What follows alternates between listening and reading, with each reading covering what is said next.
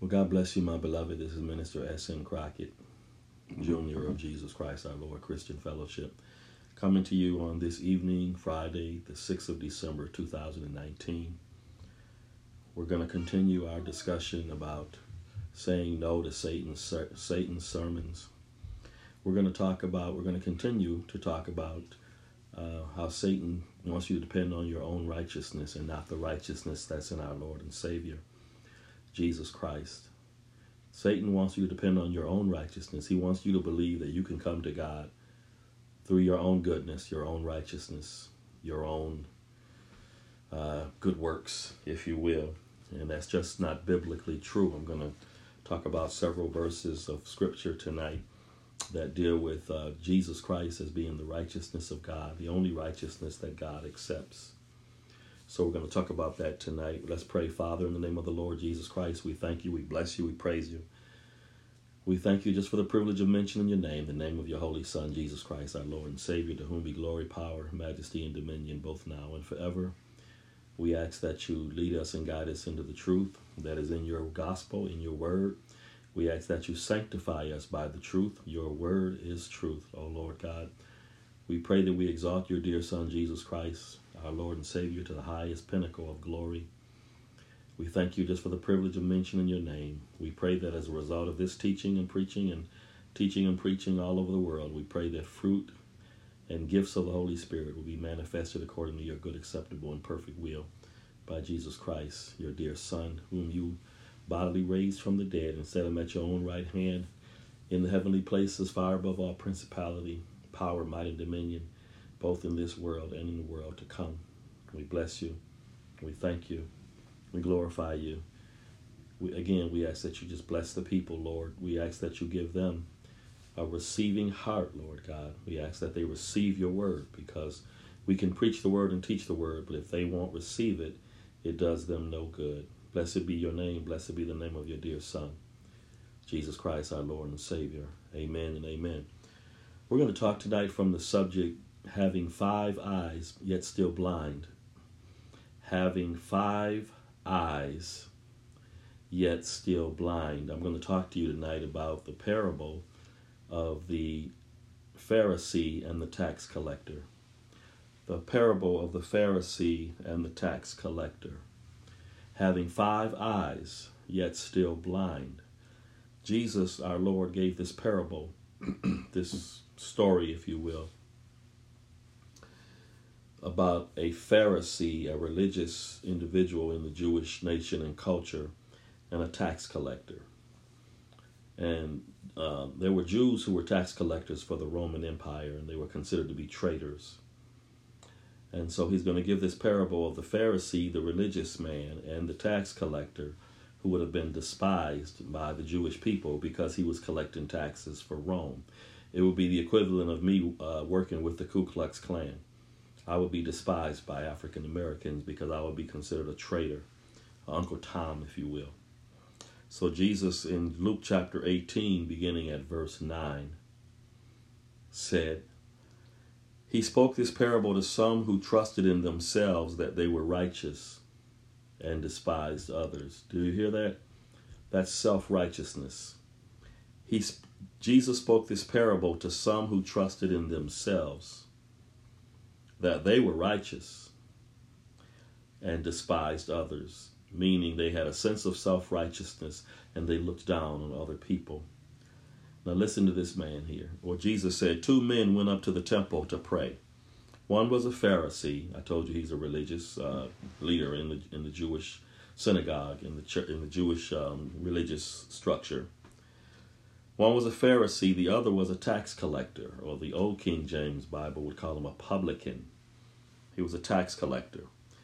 The Pharisee stood and prayed thus with himself, God, I thank you that I am not like other men, extortioners, unjust, adulterers, or even as this tax collector. So he throws the tax collector under the bus. I fast twice a week. I give tithes of all that I possess. Notice the 5 eyes. Let me go back and say it again. 2 men went up to the temple to pray, one a Pharisee, the other a tax collector. The Pharisee stood and prayed thus with himself, God, I thank you that I am not like other men, extortioners, like mafia types, right? Unjust, adulterers, or even as this tax collector. I fast twice a week. I give tithes of all that I possess. So there were 5 eyes he used here. That's why I call it 5 eyes yet still blind. He was self-righteous. He tried to justify himself in God's sight by his own goodness. And we know, those of us who study the Bible and who believe in Jesus, we know that you cannot justify yourself in God's sight by your own righteousness. You can only be justified in God's sight by trusting in the righteousness that's in his dear Son, Jesus Christ, our Lord and Savior. Now listen to what the tax collector said, who was considered despised among the Jewish culture because he was collecting taxes for the Roman Empire. The tax collector, standing far off, would not so much as raise his eyes to heaven, but beat his breast, saying, God, be merciful to me, a sinner. Notice he didn't, I'm this and I'm doing that and I'm giving tithes and I'm a good person and I'm not an adulterer, I'm not a mafia type, a gangbanger like this guy over here. He says he doesn't even raise his eyes to heaven. He simply asks God for his mercy. And he acknowledges that he's a sinner. So he's repentant, and he acknowledges that he needs God in his life. God, be merciful to me, a sinner.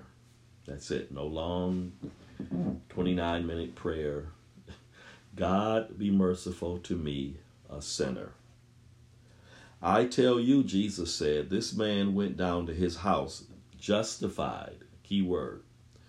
This man went down to his house justified rather than the other being the Pharisee who said, I don't do this, I do that, I don't do this, I'm not like that guy over there. This man went down to his house justified rather than the other. For everyone who exalts himself will be humbled, and he who humbles himself will be exalted. Everyone who exalts himself through self-righteousness, I'm this, I'm that, I'm better than these people over here, and looking down on people, and I'm righteous, Lord, before you in my own goodness. Jesus said everybody who exalts himself will be humbled, but he who humbles himself will be exalted. Now, what was the point of that? The point of that was to show that man's righteousness is not acceptable to God. Your own righteousness, my own righteousness, is not acceptable to God. Otherwise, why would the Lord have sent his only begotten Son into the world to die on Calvary's cruel cross for our sins? If our righteousness were sufficient, there would have been no need for Jesus of Nazareth to die on the cross. There would have been no need. If my own goodness, if my own righteousness is sufficient, then there was no need for this man named Jesus to come and die at Calvary's cruel cross, to hang between heaven and earth as though he were fit for neither. There would have been no need for him to do that if my righteousness was sufficient. But here, my righteousness, your righteousness, not sufficient. The only righteousness that God accepts, the only righteousness that God respects, is the righteousness that's in his dear Son, Jesus Christ, our Lord and Savior. The only righteousness that God accepts and respects is the righteousness of Jesus Christ, our Lord and Savior. Now, there was a man who used to persecute the church when the church was young, about 2,000 years ago. There was a man who used to persecute the church and go after people who believed in Jesus and have them hauled off to jail and killed, etc. His name was Saul. That was his Jewish name. His Roman name, because he was a dual citizen, his Roman name was Paul. And he used to persecute the church. He was He was a persecutor of the early Christian church. But one day when he was on the road to Damascus, Syria, with letters to the chief priest so he could continue persecuting Christians, the Lord Jesus shined upon him from heaven and knocked him off his beast. And the Lord Jesus said, "Saul, Saul, why are you persecuting me?" Saul was persecuting believers in Jesus, but Jesus said, "Why are you persecuting me?" Because Jesus identifies with those of us who follow him and who love him. Why are you persecuting me? It's hard for you to kick against the goad, the prick, the old King James would say, the prick. It's hard for you to kick against this. It's a agricultural term, like an animal that's trying to kick against what its master wants it to do, as far as what's the word I'm looking for? As far as sowing the field, you know how animals had to break up the fallow ground, etc. It's hard for you to kick against the ox goad. It's hard for you to kick against what's going on here. And then Saul said, "Lord, what would you have me to do?" And then the Lord instructed Saul what to do. And then the Lord instructed a man named Ananias to go lay hands on Saul. And Ananias, after some initial reluctance, went and laid hands on Saul and said, "Saul, brother Saul, the Lord Jesus has sent me to lay hands on you, that you might know his will," etc. And Saul eventually was baptized. He took some food because he hadn't eaten for 3 days, and he was strengthened. And the Bible says straightway, meaning right away, Saul preached in the Jewish synagogues that Jesus Christ is the Son of God, that he's Lord. The same man who had been murderously persecuting the church, now the Bible says that he right away preached Jesus Christ in the synagogues, that he's the Son of God. It's the same thing with me. I got saved on a Sunday, May 20th, 1979, and I went to work the next day, May 21st, 1979, preaching Jesus Christ, that he's the Son of God. I got saved on May 20th, 1979, and I did look it up a couple of months ago. It was on a Sunday. I got saved on May 20th, 1979. I went to work the next day at the base hospital because I was in the Air Force at the time. I went to work the next day preaching Jesus Christ, that he is the Son of God, because I had gotten saved and filled with the Holy Spirit. I went to work the next day preaching Jesus Christ, that he's the Son of God, preaching that we don't depend on our own righteousness, but on the righteousness that's in Jesus Christ. So once Saul got saved, he dedicated his life to preaching Jesus Christ. And Christ called him to be an apostle.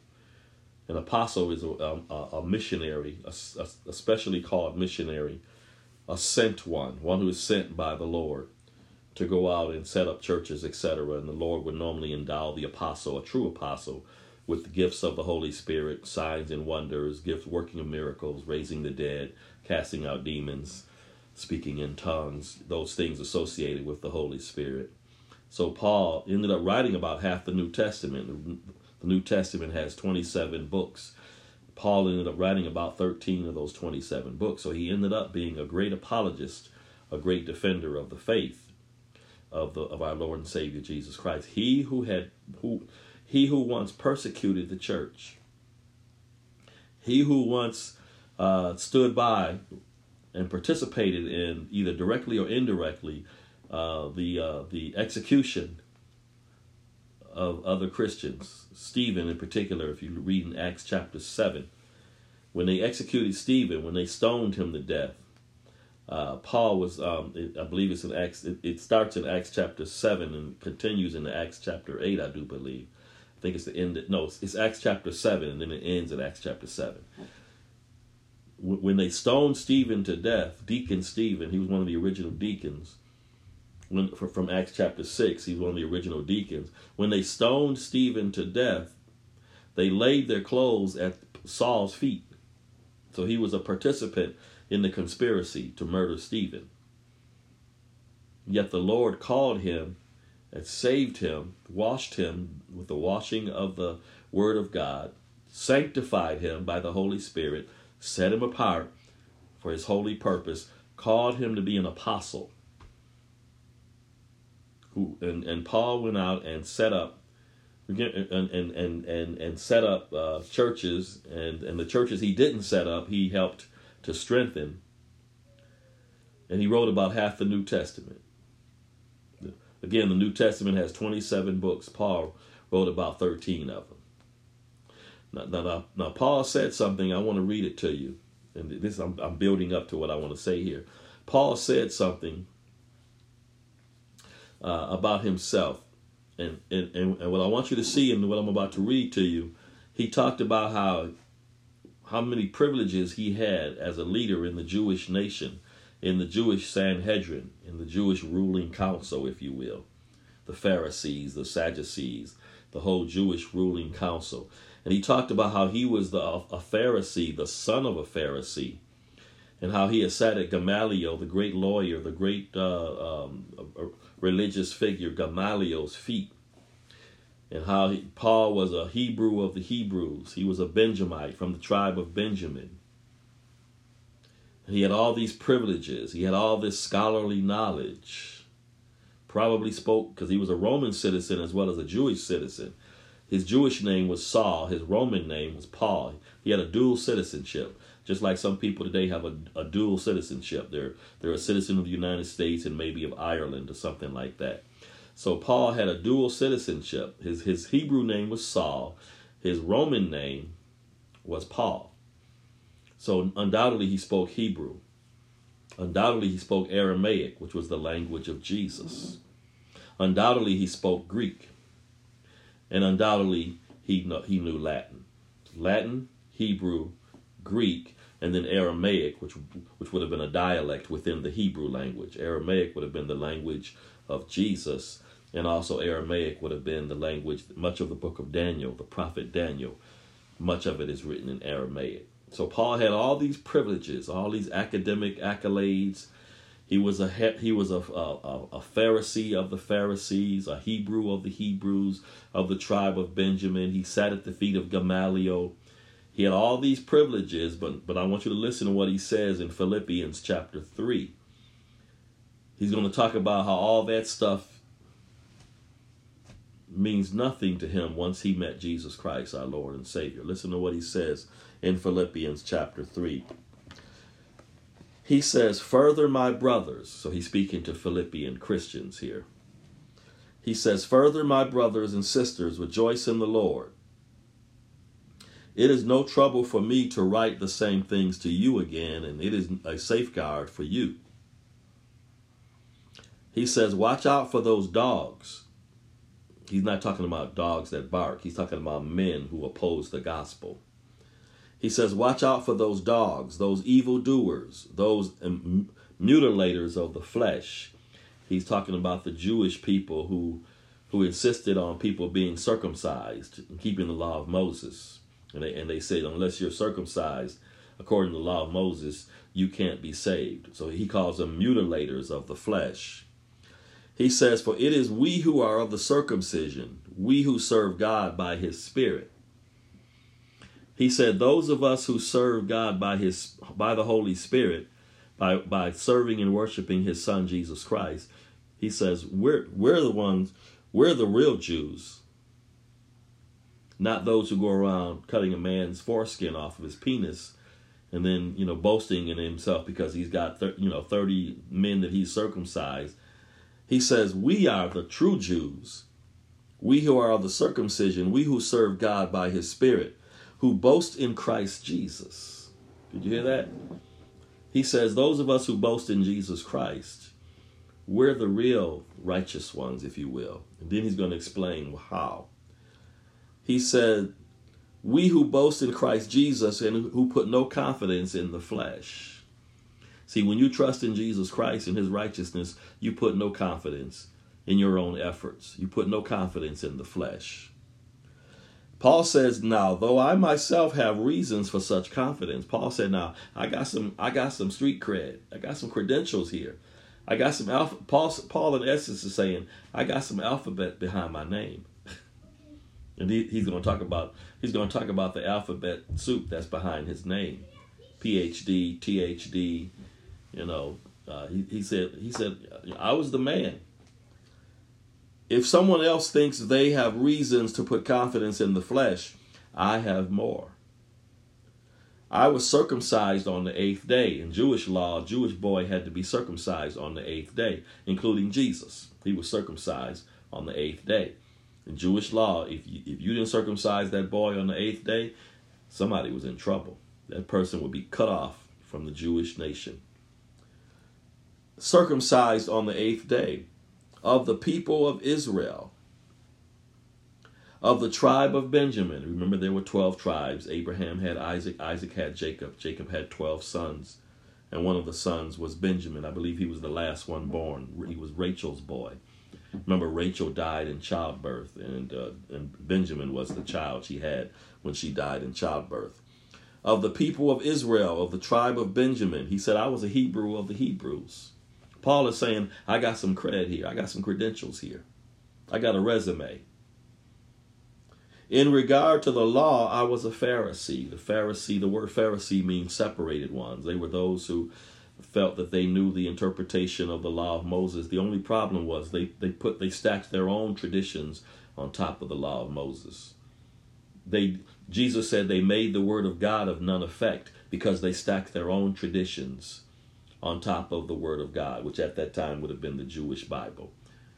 So he says, in regarding the law, I was a Pharisee. As for zeal, I persecuted the church. I just talked about that. He persecuted the church, even unto strange cities. I persecuted the church. As for righteousness based on the law, I was faultless. See, he's leading up to the point that all that stuff did him no good. It was good for bragging rights and for patting himself on the back.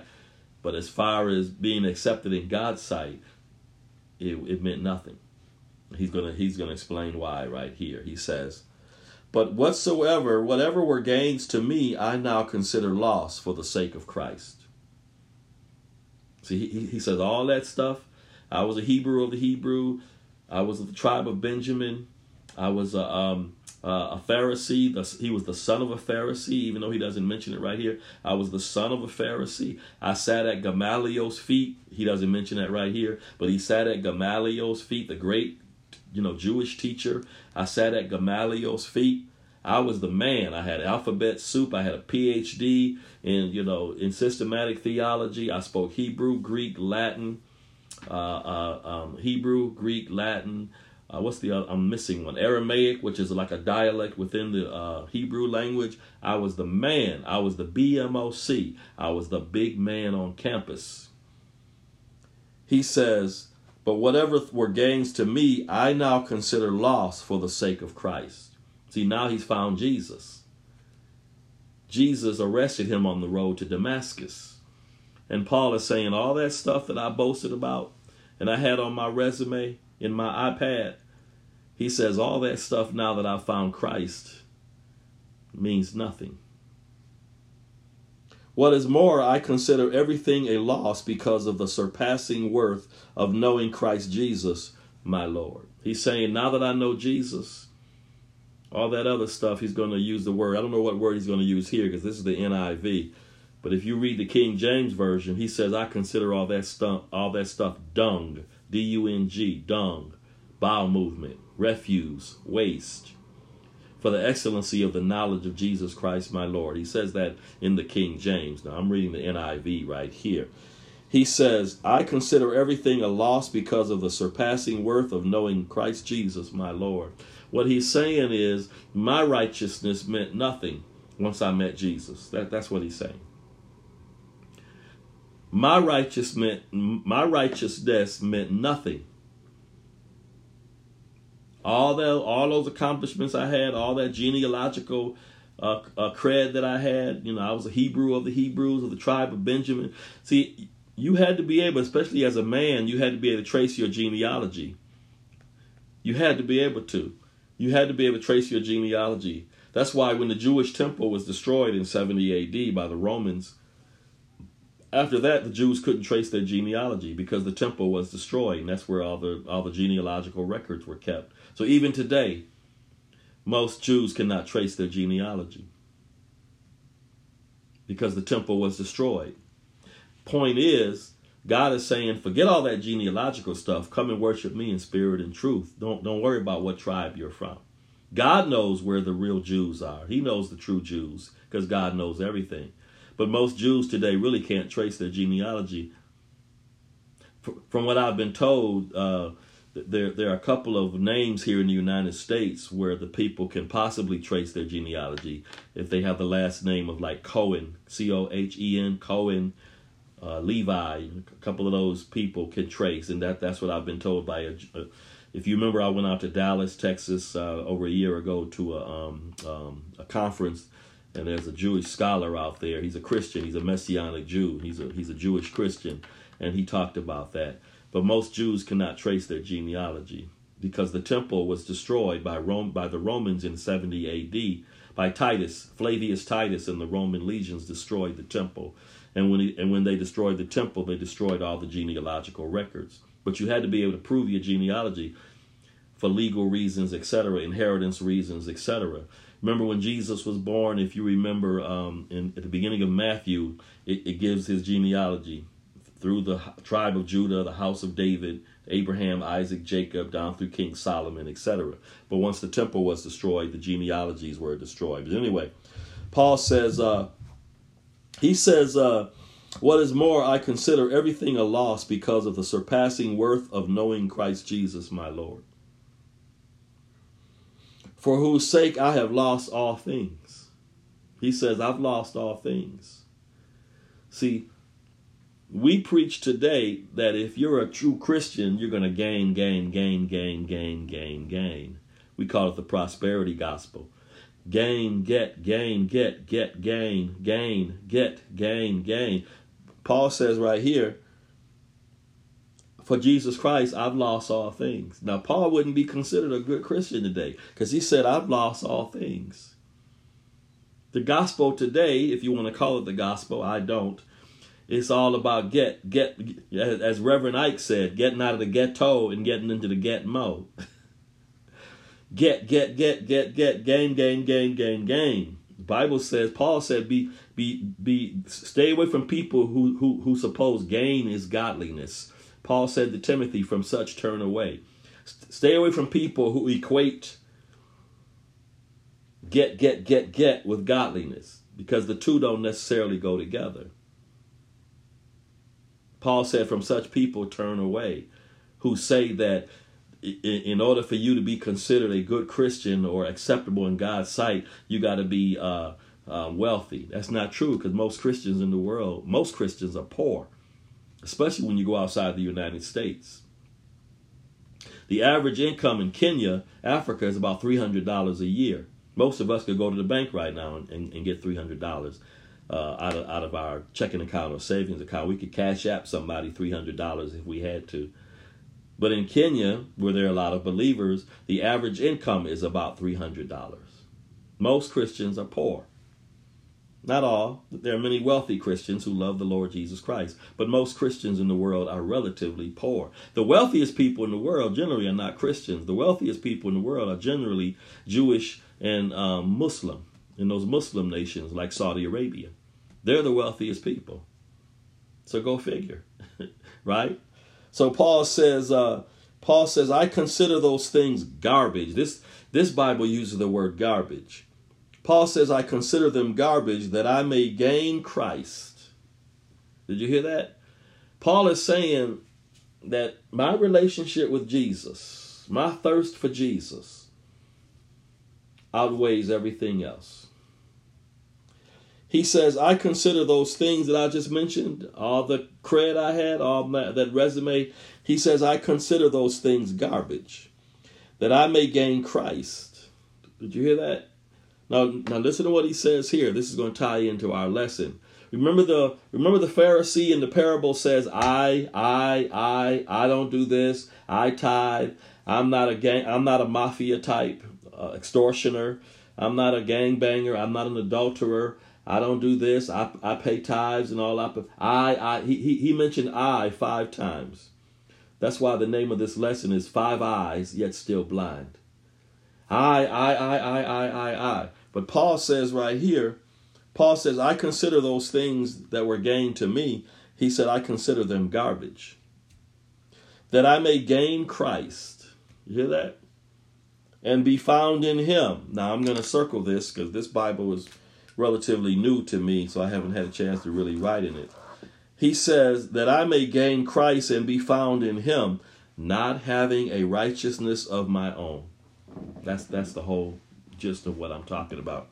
Not having a righteousness which is my own that comes from the law. What law is he talking about? The law of Moses. He's saying the law of Moses cannot produce a righteousness that God accepts, because now that Christ has come and fulfilled the law and the prophets. So we cannot satisfy God by still trying to keep the law of Moses. So we've got even people today who think they're keeping the law of Moses. They're not keeping the law of Moses, because there were over 600 commandments. And if you didn't keep all of them, you didn't keep any of them. So we got people today who say, well, you have to go to church on Saturday. It's the Sabbath. Well, that's fine if you want to go to church on Saturday. There's nothing wrong with that. But don't tell other people they're wrong because they don't go to church on Saturday. Because you may be going to church on Saturday, but you're not keeping the 600 and something other commandments that are in the law of Moses. Here's an easy way out. You don't have to do that. You just have to worship God through his son, Jesus Christ, who already fulfilled the law and the prophets. Christ, the Bible says in Romans 10:4, I read that scripture last week, Christ is the fulfillment of the law for all who believe. Romans 10:4. If I get a chance, if I don't forget, I'll read it to you again this evening before we close. Paul says, I consider those things garbage that I may gain Christ and be found in him, not having a righteousness of my own that comes from the law, but that which is through faith in Christ. Notice he's exalting Jesus Christ. He's exalting Jesus Christ. He's exalting Jesus Christ. He's exalting Jesus Christ. He's not exalting his own efforts. He's not exalting his own accomplishments. Remember, he said, I was a Hebrew of the Hebrew. He knew what tribe he was from, unlike most Jews today. He said, I was of the tribe of Benjamin. I said you had to be able to prove what tribe you came from to claim inheritance, etc. He said, I was of the tribe of Benjamin, the warrior tribe, the same tribe that the first king of Israel came out of, Saul, first king of Israel. The tribe of Benjamin, that was the thug tribe. That was the warrior tribe. That was the Nuck tribe. Remember that? Remember when you were growing up, there was a family on your street, and if you fought one of them, you had to fight all 8, 9, 10 brothers and sisters. It was that family it was a Nuckin family. Benjamin was the Nuckin tribe. Nuck till you buck. It was the Nuck tribe. Yeah, Paul said, I came out of the tribe of Benjamin. Don't play with me. But he said, those things that were gained to me, I counted as loss for the excellency of the righteousness that comes through faith. Not through works, through faith in Jesus Christ. Then he says, the righteousness that comes from God on the basis of faith. Does not the Bible say the just shall live by faith? Of course it does. The righteousness that comes from God on the basis of faith. He says, now watch what he says here in Philippians 3:10. He says, I want to know Christ. Yes, to know the power of his resurrection and participation in his sufferings, becoming like him in his death. Paul is saying all that other stuff that I thought was so important is no longer important. He says, I want to know Jesus. I don't want to just know about him. I don't want to just flirt with knowledge about him. He says, I want to know him. Now, this is Philippians. This is what's called a prison epistle. Paul wrote several of his letters from prison. Philippians was one of them. It's a prison epistle, a prison letter. He's in jail saying, I want to know Jesus. He's not in jail saying, I want to get out of here. And I want to go home and watch my 80-inch TV, and he's saying he's in prison. And I ain't talking about a nice prison like you might see today, a nice little prison with air conditioning in it and some ping pong tables. He's in a Roman prison, probably a dungeon, chained to a Roman guard.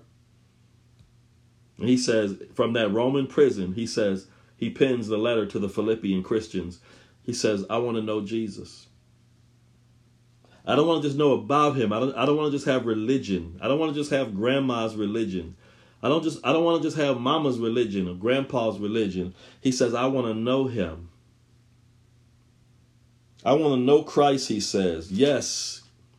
He says, I want to know Christ, to know the power of his resurrection and participation in his sufferings. Paul says, I want to know him. I want to know the power of his resurrection, but I also want to participate in his suffering. He's saying, I don't want to just be with Jesus during the good times. I don't want to just sit on his right hand in glory, as important as that is. He says, I want to know him in the King James, and I'll read the NASB to you in a second. I'm not going to read the whole thing, but I'll read part of it. The King James says, and the fellowship of his suffering. Paul is saying he's in prison. He's in prison writing this. He's not sitting at a desk like I am right now. I got 3 iPads in front of me. I got an iPhone in front of me. I got a ceiling fan over me. I got I'm in relative comfort. Paul is in prison, probably chained to a Roman guard. And if he's not writing it, somebody else is dictating it. One of his secretaries, possibly one of his proteges, is dictating this, is writing the letter as he's dictating it. But he's chained to a Roman guard. And he says, I want to know Jesus. My. How different we are today. Most of us will be saying, get me out of here. We'd be saying, get me out of here. Where's my lawyer? Where's my writ of habeas corpus? He says, I want to know Jesus. I want to know Christ. Yes, to know the power of his resurrection and participation in his sufferings. Becoming like him in his death. And so, somehow attaining to the resurrection of the dead. Not that I already have obtained all this or have already arrived at my goal, but I press on to take hold of that for which Christ Jesus took hold of me. Brothers and sisters, he says, I do not consider myself yet to have taken hold of it. And this is a very familiar passage coming up right here. He says, but one thing I do. He says, forgetting what is behind. He's saying all that other stuff that I mentioned, all the PhD in theology, and he says, I'm forgetting about all that because right now, Jesus Christ is the most important thing in my life. Forgetting what is behind and straining toward what is ahead, I press on. Are you pressing on for Christ? In the midst of your troubles and your tribulations, are you pressing on for Christ? Paul's writing from prison. He says, I press on toward the goal to win the prize for which God has called me heavenward in Christ Jesus. Let me read from the New American Standard Bible. Paul says, beware of the dogs. He wasn't meaning literal dogs that bark, pit bulls. He was talking about people who opposed the gospel. People who were persecuting Paul. Paul had been a persecutor. Now he's on the other side of the fence. And there are people, the same people he used to run with, if you read Acts chapter 9, the same people he used to run with, when he became a Christian, they tried to kill him. Paul had to be let down in a breadbasket on the side of a wall. He had to be let down by the wall. They had to Shawshank him. He had to have a Shawshank escape. Glory to the Lamb of God. Paul said, beware of these religious dogs. I'll just put the word religious in there so you'll know he's not talking about pit bulls and Dobermans. Beware of these religious dogs. Beware of evil workers. Beware of the false circumcision. Jesus called them the synagogue of Satan. If you read the book of Revelation, Jesus called these Jews who didn't believe in him and who were persecuting his people, Jesus called them the synagogue of Satan. Jesus didn't pull any punches. Jesus couldn't pastor most churches today, because the board would ask him to resign after he called those false Jews. They were really Jews, but they weren't believers in Jesus. He called them the synagogue of Satan. He couldn't pastor most churches today, right? Beware of the dogs, beware of the evil workers, beware of the false circumcision, for we are the true circumcision who worship in the Spirit. Remember, Jesus said in John chapter 4 that God is a spirit, and those who worship him must worship him in spirit and truth. Well, Paul is saying the same thing right here some years later. He says, beware of the false circumcision, for we are the true circumcision who worship in the Spirit of God and glory in Christ Jesus. You hear that? And glory in Christ Jesus. And put no confidence in the flesh.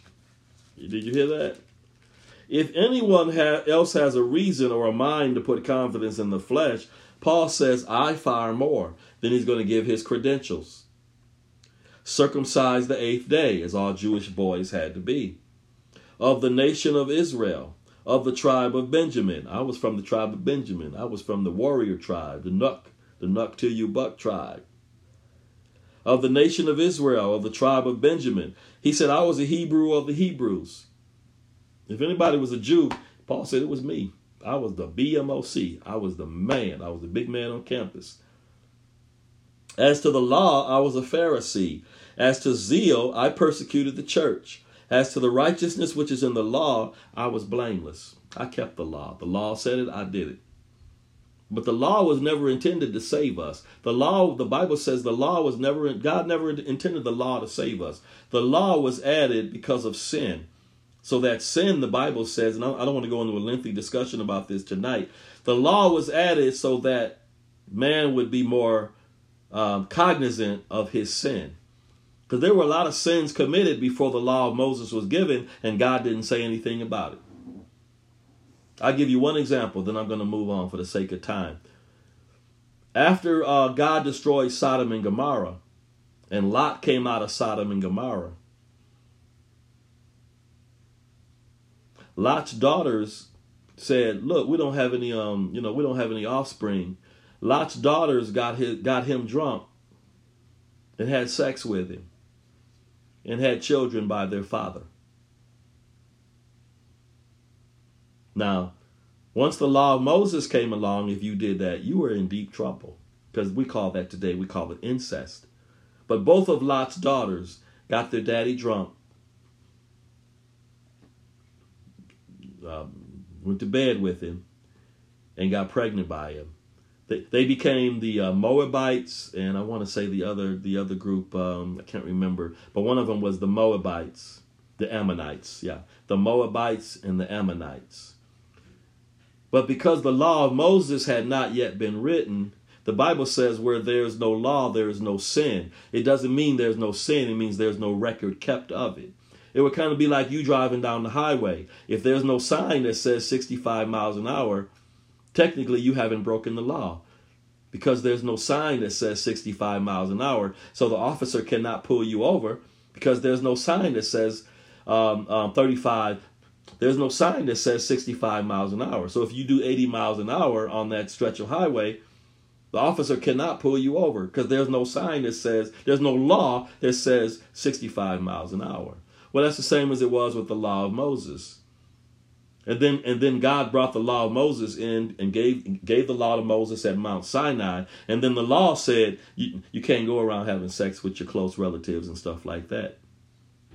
So the point I'm making is that the law was never intended to save us. The Bible says the law was added as a schoolmaster to discipline, to lead, and to guide until the time that Jesus Christ came into the world. If you read Galatians chapter 4, in the fullness of time, God sent forth his son, talking about Jesus, made of a woman, of a virgin. God impregnated a Virgin Mary, made of a woman, made under the law. You see that? To redeem those who were under the law, that we might receive the adoption of sons. So the law of Moses was, God never intended the law of Moses to be our salvation. It was put there temporarily. it would kind of be like that donut. I saw a car today that had a donut wheel on it. It was a nice Chevrolet Impala or something. But I looked at the front right tire as it was going down the street, and it had a donut. That donut is temporary. You're not going from Georgia to Washington, D.C. with a donut. That donut might be good for 50 miles. But you're not going from Georgia to Washington with a donut on your car. That donut is just meant to get you until you can get to the tire place and get a real tire. Well, the law of Moses was the donut. It was temporary to carry the people along, to bring discipline to them, to show them how exceedingly sinful man is and how exceedingly righteous God is. Matter of fact, the Bible says, if you read the book of Romans, that the law, actually when the law came in, the law actually, in a certain sense, although the law was holy, it magnified the sin that's within us. And I'm going to give you an example, then I'll move on. Suppose you're going out of town and you put signs all around your house. One sign says, at your liquor cabinet, one sign says, stay away from the cognac. Stay away from the gin or whatever. Another sign says, and you put another sign on your cabinet, and these signs are for your children. Another sign says, there's weed in here. Don't go in here. Because there's Mexico's finest. Weed is in here. Don't go in here. Another sign says, there's cocaine here in this closet. Stay out. You got all these signs. Another sign says, there's $300 in this safe. Stay out. By putting all those signs there for your children to see, you've really stirred up their desire to participate in those sins. That's the best analogy I can give you. So the law was never meant to save us. The righteousness of the law cannot save us. Only the righteousness of Jesus, who perfectly fulfilled the law. Because Jesus wasn't a sinner. He wasn't born in sin. He wasn't born with a stain of sin on his soul like you were and like I was. So when you put those signs all around your house, there's weed in here. Don't go in here. Well, your children are going to want to, by the fact that that sign is there, and they know you're going to be out of town for the next week, they're going to want to go in there and get some of that weed, get Mexico's finest. Or you say, there's cocaine in here. Pure, uncut Colombian cocaine. Stay out. You're stirring up that desire within them.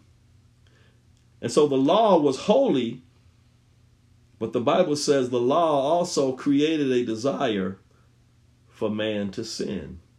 I know that sounds strange, but if you read Romans, it becomes clear to you. And that's the best analogy I can give you. But the law was never intended to save us. The law was intended to be, the Bible calls in Galatians, the Bible says the law is a schoolmaster. What does a schoolmaster do? Leads, guides, teaches, disciplines.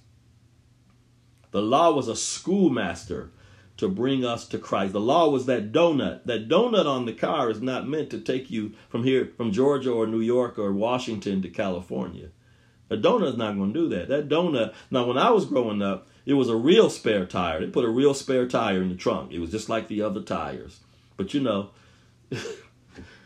now for the last 20 years or so, they put a donut in there. The donut is meant to be a 50-mile tire. The law was that donut. Not meant to be permanent. But now that Jesus Christ has come, when you know him and you trust in him for your salvation, you don't have to depend on your own righteousness. That's what Paul is saying. You depend on the righteousness that's in God's dear Son. Paul said, I was circumcised the 8th day of the nation of Israel, of the tribe of Benjamin, a Hebrew of the Hebrews. As to the law, Pharisee. As to zeal, I was a persecutor of the church.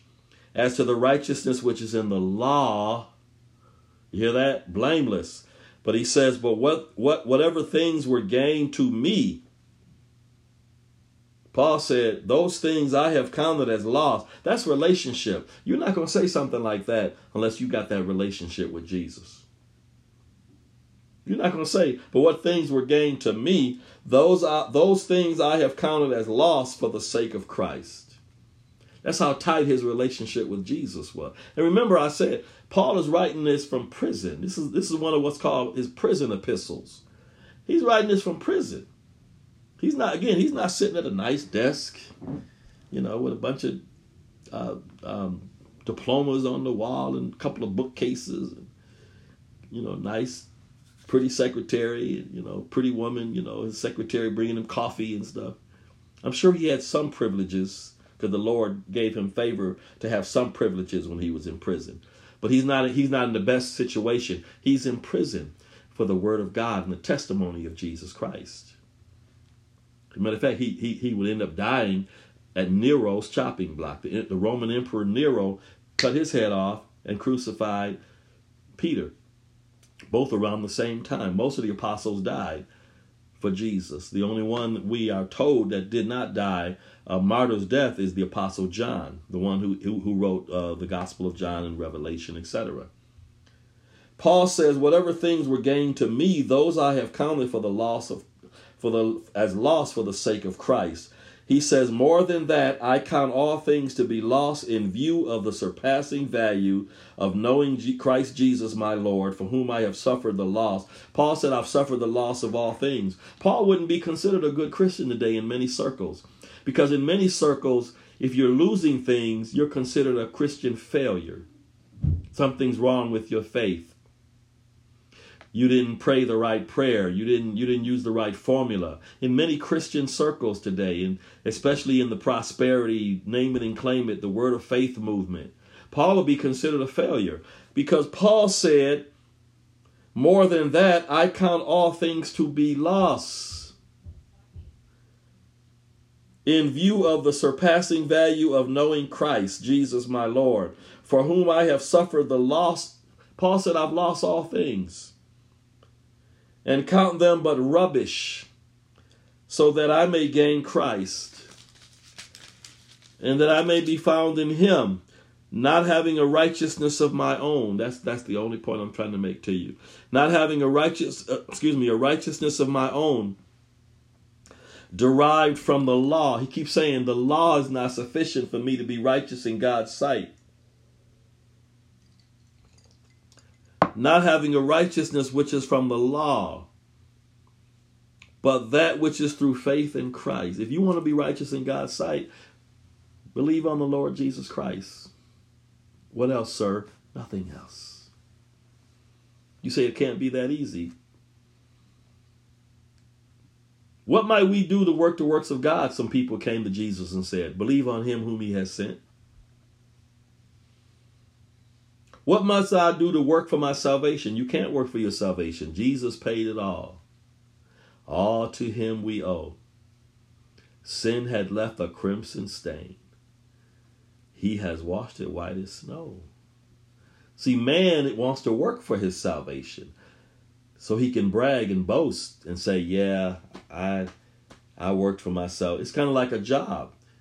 When you work all week or 2 weeks, I know as teachers we get paid twice a month. And we expect that direct deposit to be made twice a month. And if it's not made, somebody's going to have some problems. See, because we've worked. I've taught these kids every day, 5 days a week, these hard-headed kids. Now put my check in that direct deposit into the Bank of America. Because I've worked. I'm boasting. You can't boast about coming to Jesus because he's already paid the price. So there's no boasting in man's, for by grace we are saved through faith in Jesus. And that not of ourselves, it's a gift of God. Not of works, you hear that? Lest any man should boast. You can't boast about your salvation in Jesus. We're saved to do good works. We're not saved by our works. You can't be. Now, other religions preach works. You have to work to reach nirvana and a state of holiness and all. Those are other religions. Christianity says trust in the Lord Jesus Christ, what he did at the cross. Remember the thief on the cross? He said, Lord, remember me when you come into your kingdom. By the fact that he said, Lord, remember me when you come in your kingdom, that means he believed that Jesus was going to live after dying on that cross. Because Jesus was on the cross just like he was. And the thief on the cross said, Lord, we deserve to be here. You don't deserve to be here. Remember me when you come in your kingdom.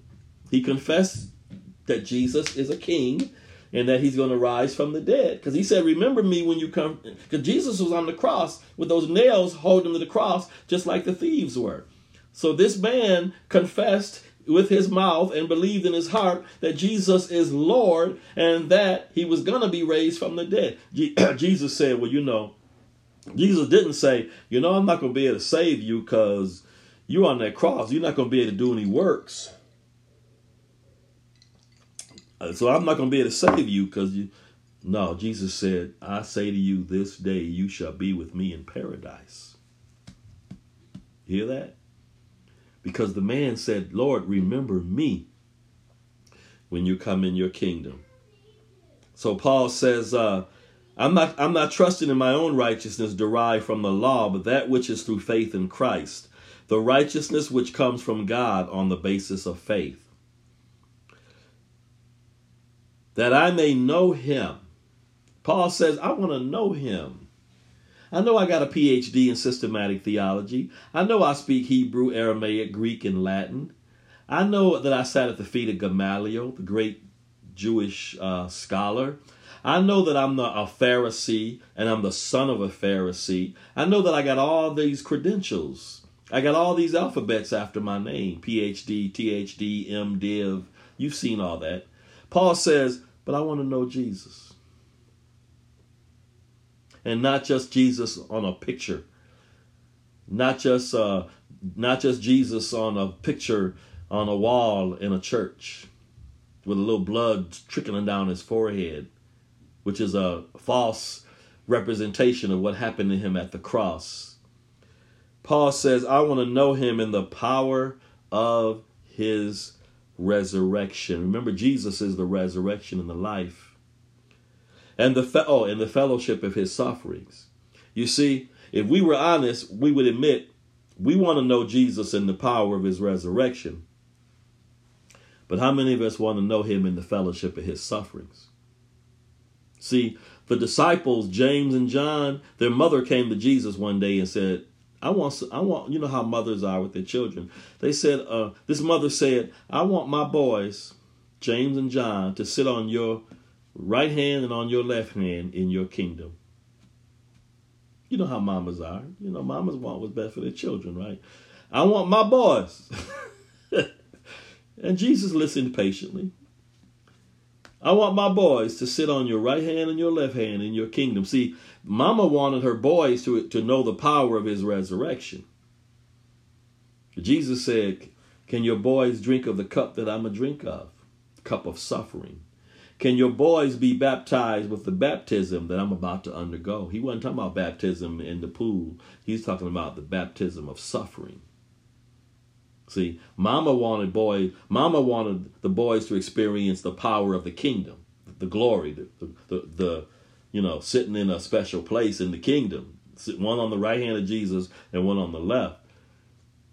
Paul said that I may know him in the power of his resurrection and the fellowship of his sufferings. Let me ask you this, and I'm also asking myself, do you want to know him in the fellowship of his sufferings?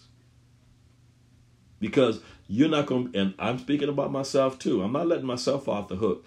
You're not going to be conformed to the image of Jesus unless you suffer. Sorry. You're not going to be, even the guy on the cross. Listen to this, what I'm going to say to you, and we're going to close in a minute. Even the thief on the cross, after he accepted Jesus, and Jesus said to him, you're going to be with me. This day I say to you, you're going to be with me in paradise. Even after that, that man had to be broken. not to be saved, because when Jesus said you're going to be with me in paradise, that sealed the salvation deal. But when the Roman soldiers, what they would often do is, when people were hanging on the cross, the Roman soldiers would come and break their legs to speed up death. And the Roman soldiers broke that man.